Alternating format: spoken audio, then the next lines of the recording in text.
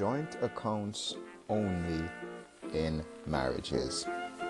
Lincoln here from Turn to Burn, FamilyFamily.com's Transformational Man Cave, where we support males to crush illiteracy, which is the illiteracy of masculinity, and aspire to domestic excellence.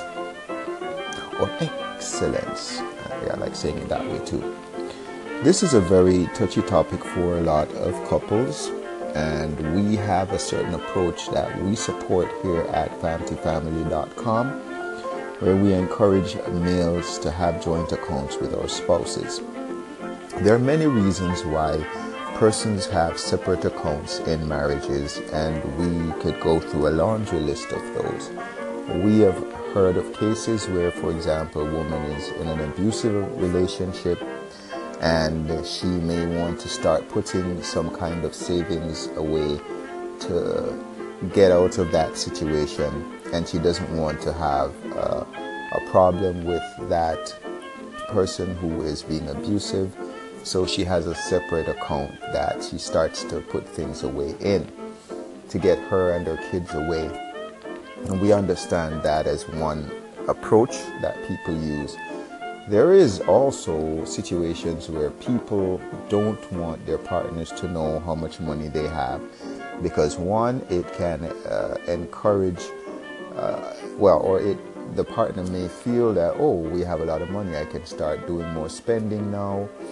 There are cases where partners don't want people to know how badly they have managed their money, and they might be in a lot of debt, etc., and they don't want to open up their financial records to their partner, which is something that happens when you have a joint account. I believe, and I think that this is a biblical approach. In my faith, I am a Christian. I believe in a biblical approach to living.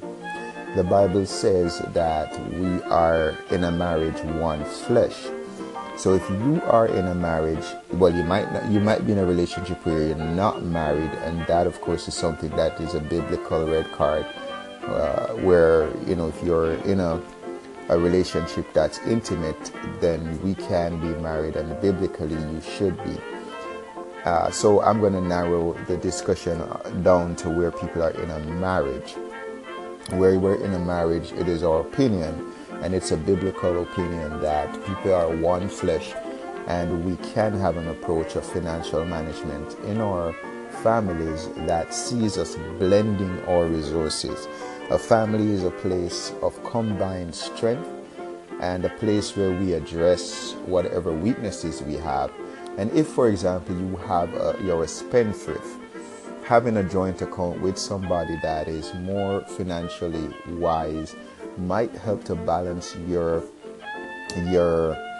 spending habits. And this, of course, this approach of having a joint account is one that might lead to a lot of communications and intense discussions in the short run.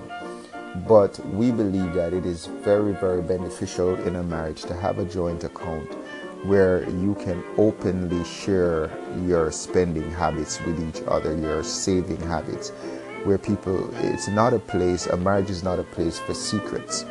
And that is our opinion here at Family Family. And if it is that you don't have a good spending record, this should come out, and this should be a source of discussion.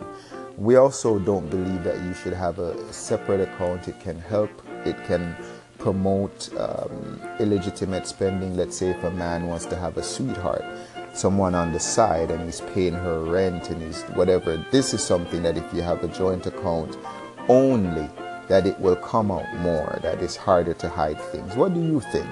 Do you have a joint account in your marriage? Do you want to leave room for independent accounts? This is something that we are very strong on, and we encourage you to share your views by calling in, etc., with all the bells and whistles that we have here on Anchor. We encourage you to have a great day. Lincoln pausing for today, encouraging you to have joint accounts. Why rob God and this world of you? And until next time, be nuclear.